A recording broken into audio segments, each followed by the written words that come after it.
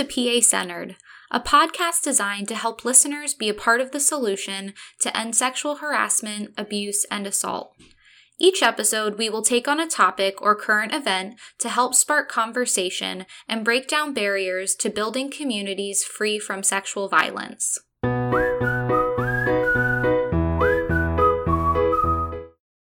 It is February and Black History Month. Our collective work to advance racial justice must happen every day, all year long, over time. However, February and Black History Month offer us a reminder to learn about and help share the many accomplishments, rights, and needs of Black Pennsylvanians. We are excited to do just that in our PA-centered podcast. This month, we're celebrating two important Black leaders in Pennsylvania's legislature that are making history every day.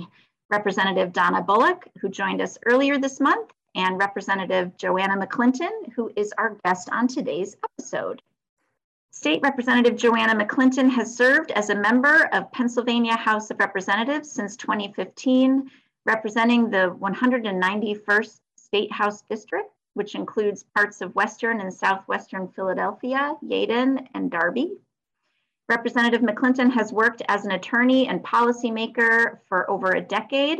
She's a historic trailblazer, passionate advocate, and dedicated public servant. In 2015, Representative McClinton was the first woman ever to be elected from her district to the State House. 3 years later, she became the first woman and first Black person in Pennsylvania's history to serve as chair of the State House Democratic Caucus. In 2020, Representative McClinton became the first woman elected to serve as Democratic leader of Pennsylvania's State House, the oldest legislative body in the United States. Floor Leader McClinton is an advocate for people who often do not have a voice in the laws and systems that affect their lives. She is committed to reforming the criminal justice system, fighting discrimination, protecting reproductive health care and justice, improving education and youth programs for children, and helping Pennsylvanians build stable, rewarding careers in their communities. She's an advocate for voting rights and access, economically disadvantaged communities, substance abuse prevention and treatment, the rights of incarcerated people, and defendants who are indigent. She's been an influential and consistent partner to PCAR in our mission to help survivors and end sexual violence, and we are so grateful to Leader McClinton for everything she does to advance the needs of sexual assault survivors and to prevent sexual violence throughout the Commonwealth. We were so grateful for her leadership in sponsoring a bill that was enacted to criminalize acts of sexual extortion and her ongoing work to protect victims of human trafficking. This session, Leader McClinton is a prime sponsor of House Bill 1848, an important part of PCAR's legislative agenda this session to establish a statewide tracking system for rape kits. I am Donna Greco, and I'm the Public Policy and Legislative Affairs Director at PCAR, and I am so very grateful to connect with Leader McClinton today as part of Black History Month and to hear more about her journey and the dynamic ways she applies her leadership in her community, the General Assembly, and our Commonwealth. Leader McClinton, thank you so much for taking time to join us today. Thank you, Donna. This is very exciting. I'm glad to participate. I thought we could begin by asking you about your journey to where you are today as the House Democratic Floor Leader. Where did the road begin for you, and how did you get involved in politics? So that is quite the story. I will, of course, condense it for our audience. I'll say that I grew up in a household where service was very essential. My mom by day was a secretary at a local university, and she also had a small business. She was a caterer and had a deli that served hot food every day. And she was always concerned about making sure people had employment opportunities, making sure that people, were able to learn about business through her. But more importantly, in our church, learning about giving to kids, giving to children and youth, taking her summer vacations from her day job to run a camp. And so because she ran a camp, I volunteered at that camp, or I was voluntold. But growing up in a house where we were always giving back to other people, when I became an attorney, I continued that tradition and became a public defender. and never thought I would probably do much else because I just enjoyed that so much. But I was able to leave the Defender off after nearly a decade, work for my state senator as his chief counsel, Senator Tony Williams. And in that capacity, you know, my eyes were open for the first time to the world of politics and how what happens in state capitals affects our daily lives, whether or not we're tuned into what's going on in Harrisburg. And so at the final moment of, you know, me kind of getting like solidly comfortable with that transition from courtrooms to the state capitol, a vacancy arose in my district, and my senator was the first one to kind of give me an elbow and say, you know, are you interested? You live in the district. I think you'd be great. And I was honestly, Donna, not interested. It was not on my 2015 goal list, but I'm so glad that my initial, you know, reaction to that conversation changed. And I, with his help and so many others, was able to be very competitive in a special election that summer, and have been thrilled that I did not listen to my initial reaction ever since, quite honestly.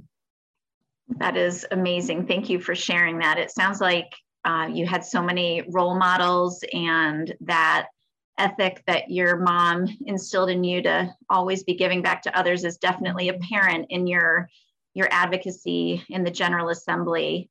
So speaking of role models, you are a role model to so many people, and you've made history in so many impactful ways. Who were your influencers and role models, your sources of inspiration and perseverance? So, you know, continuing on the first question, I'll start at home. Just seeing how hard my mom worked just showed me that as women, we can achieve any goals, we can achieve any dreams. Nothing is out of reach, and that it is not going to be easy, but it's worth fighting for. And then I mentioned in the first answer, growing up in church, and my pastor for just about my whole life is a woman, continues to the same woman. And she has shown me that you can be a woman in leadership, maintain meekness about you with your leadership style, but still be highly respected by so many. And so that was a model growing up. And then as a grown-up, you know, I have those mentors that I don't really know. I think everybody has them. I'll start with the late, great Shirley Chisholm. You know, it's Black History Month, and she was one of the first few women to join the New York State Assembly. And of course, the first Black woman to go to Congress. And reading her book, Unbought, Unbossed, just seemed like she was describing Harrisburg in modern times.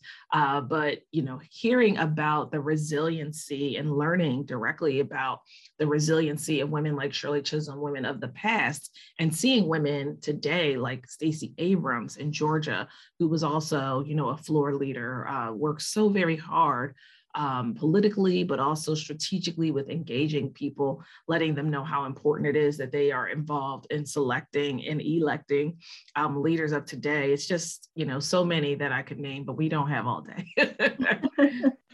Thank you. Can you help us understand a bit better what a floor leader is, what they do, and what some of your goals are as floor leader of the House Democratic Caucus? Absolutely. So the floor leader, for those who are listening, is the head of the party. So I'm a Democratic leader, so I'm the head of our party in the Pennsylvania House. And the main goal of a minority leader is to be able to get their caucus into the majority. But in the meantime, my day-to-day activities include a plethora of duties like appointing members to committees, determining which of our members will be chairmen or chairwomen of which committee, working outside of the state capitol, doing campaign work, developing a strategy to help us accomplish our goals. When we are on the floor of the House, I'm given the privilege of being the last person to speak, but for the majority leader on any bill, on any amendment, on any issue. So I'm always ready to talk about my members' priorities, amplify their voices in our larger constituency. Democratic voters across the Commonwealth, from my community, all the way to Erie, Pennsylvania, from Southwest Philly, all the way to Northwest PA.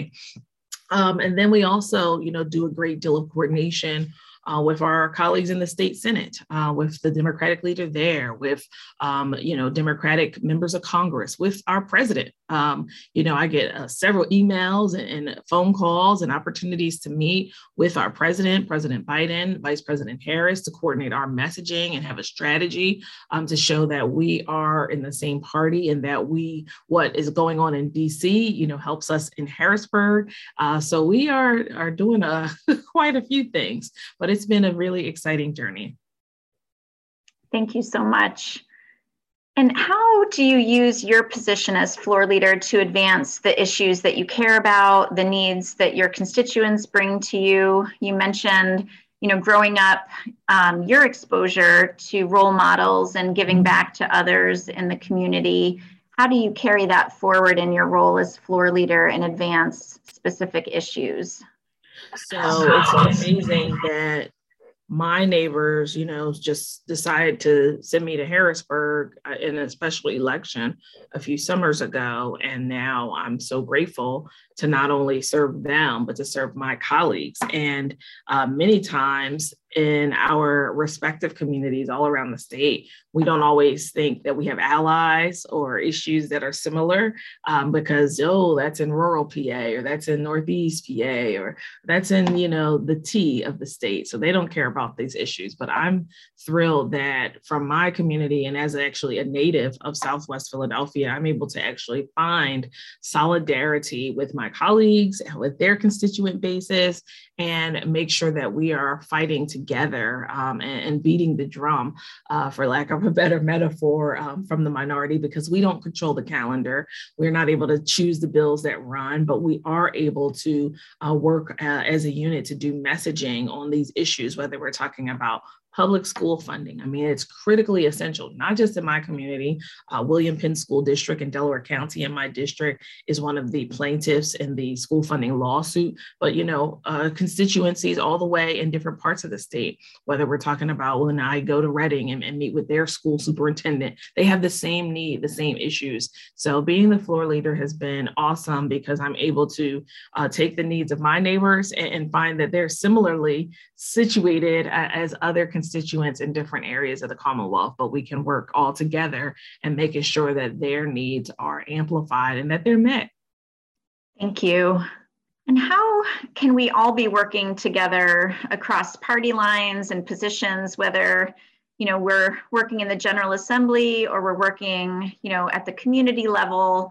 How can we be working together to advance the needs of Black Pennsylvanians specifically? And how can we do that through policy change?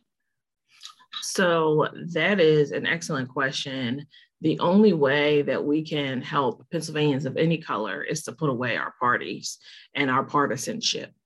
When we're thinking about the needs of Pennsylvanians, wherever they live, we think about the people who are living in poverty, the people who are don't have a lot of options and are stuck in school districts that are failing. We have to put away our party line and our partisanship and recognize that when we are moving the needle forward for Black Pennsylvanians, we're moving the needle forward for Latino Pennsylvanians and white Pennsylvanians and Asian Pennsylvanians. It's not certainly something that we can just carve up, because so many needs in the African-American community are also needs in, our Commonwealth is predominantly white, 80%. It's also a need there too. So it's not always very unique, but we absolutely must know that if we raise the minimum wage, we're not just raising it for Black workers, we're raising it for everybody. If we fairly fund schools, we're fairly funding every school district, not just, the one that's in Latino areas. No, we're fairly funding every school district. So I am excited to know that we are uniquely positioned and postured to actually change people's lives. But the key is a part of your question. We have to really put partisanship on the side when we want to make sure we're protecting every voter, no matter their race. To do that, we have to put our partisanship aside, not go along with someone saying an election was stolen and be a part of a big web of lies, but really be honest, put our partisanship aside and say, hey, we're going to be leaders. We're going to tell you the truth about elections. We're going to tell you the truth about what occurred. We're not going to be a part of some made up scandals. And we are going to do that because we want to protect everybody's right to vote. We don't want to throw anybody's votes out, no matter what their party is or what their race or ethnicity are. Thank you. As I said earlier, you've really been a tireless champion for victims of sexual assault, and I am grateful to be able to work with you in those shared goals. I know the Pennsylvania Coalition Against Rape is so grateful to you. Can you talk a little bit about your current legislative goals and how we can be working together to accomplish those, and also how those goals uplift and address the needs of sexual assault survivors of color? Absolutely. So I'm very committed to making sure that women, especially who are victimized, are able to have all of the support necessary to be able to come forward, to be able to be supported through whether it's a criminal or civil adversarial system in the justice system, and that most importantly, that we as a state government are supporting law enforcement so that cases can be resolved. So I'm very thrilled to participate in advocating for House Bill 1848, which creates the statewide tracking system for sexual assault evidence housed within our state police. It would create a new system that's only centralized in our state police, which of course serve the entire Commonwealth. And it would make sure that victims are able to log on at any time just to access the status of their evidence. Has it been tested? Where is it currently located? Who to contact for help? So many times in a system like the criminal justice system, prosecutors' offices, victim advocates, they're not able to communicate as efficiently depending on the volume. But this would really help victims. The other one is House Bill 1413, and that is the human trafficking prevention awareness education curriculums for schools. And this would make schools implement human trafficking information into their health curriculum, including the signs and the dangers to recognize it. So many times people think that you're, put into a van and hauled off and taken away into another state or another country. But many times human trafficking occurs in subtle ways, particularly with teenagers and adolescents, getting into just abusive relationships. And as time advances, I've heard the stories of many survivors that, they're hooked on a drug and, away from their family and living in isolation and not able to use the phone and doing things against their will. So we have to educate people, especially our children who are on social media constantly, to understand what is healthy, what is unhealthy, and what are signs that you may become a victim. Thank you. And how can listeners support those two bills that you mentioned? What do you think would be most helpful to get those bills moving? Yes, so I would encourage you to reach out to our judiciary chair in the majority party, and our education chair in the majority party, the human trafficking bill. There's already a free curriculum. This is not something that will cost the state. The statewide tracking system, we would be able to finance that. So, and also contact your local legislator, wherever you live, or however, wherever you might be listening across the state, contact your state senator, your state rep. These are House bills that haven't moved, so your senators don't have them yet, but contact your state reps to let them know this is important and that you support these notions and that you want to see some movement throughout this session until we get to sign a die in November to get these bills across the finish line. Thank you. So we started our conversation with you talking about your role models and your childhood and your journey to where you are today. What would you say to listeners who are thinking about their interests in politics, their interests in advocacy? What advice would you give them? So the first thing I would say is that each of us have a role to play.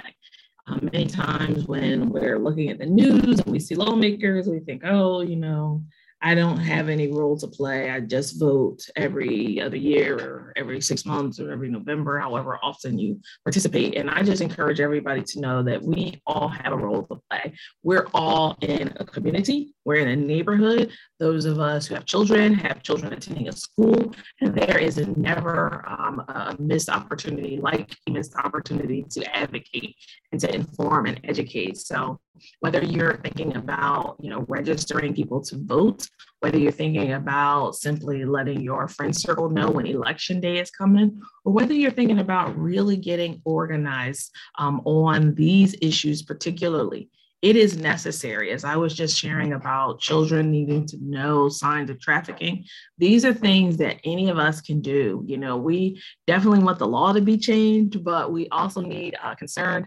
caregivers, aunts, uncles, godparents, and of course, moms and dads to be able to, teach their kids and children around about the things they should know, because so many times we have these ideas in our head about who it is that's victimized, who it is that ends up being raped. And the statistics indicate that it's usually a date rape. It's someone it's not, the horrific things of being drug off the street. It's often someone that you know. So I don't think it's too early to start explaining to our children about consent and what that means, and also how to be very cautious, careful, and should something have already occurred, how to share it.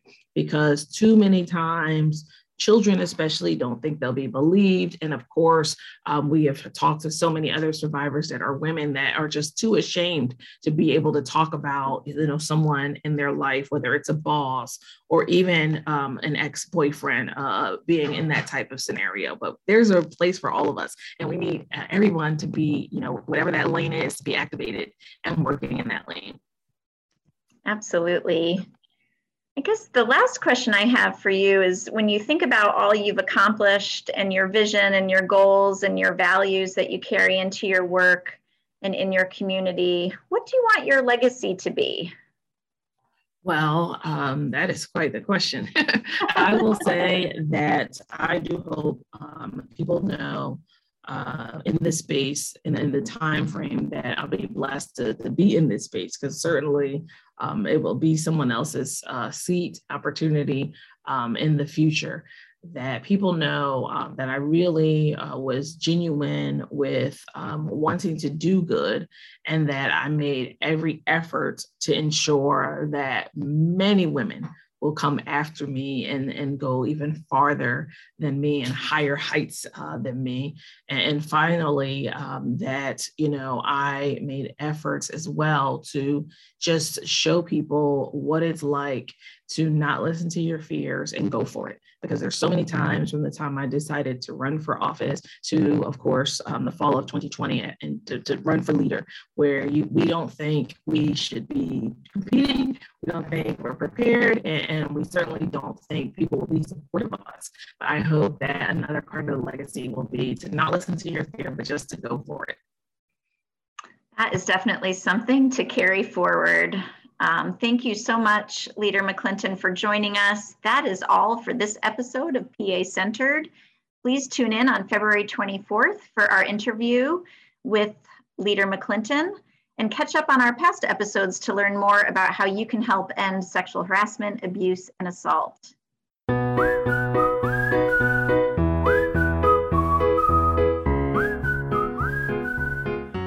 If you or a loved one needs help, a local sexual assault center is available 24/7.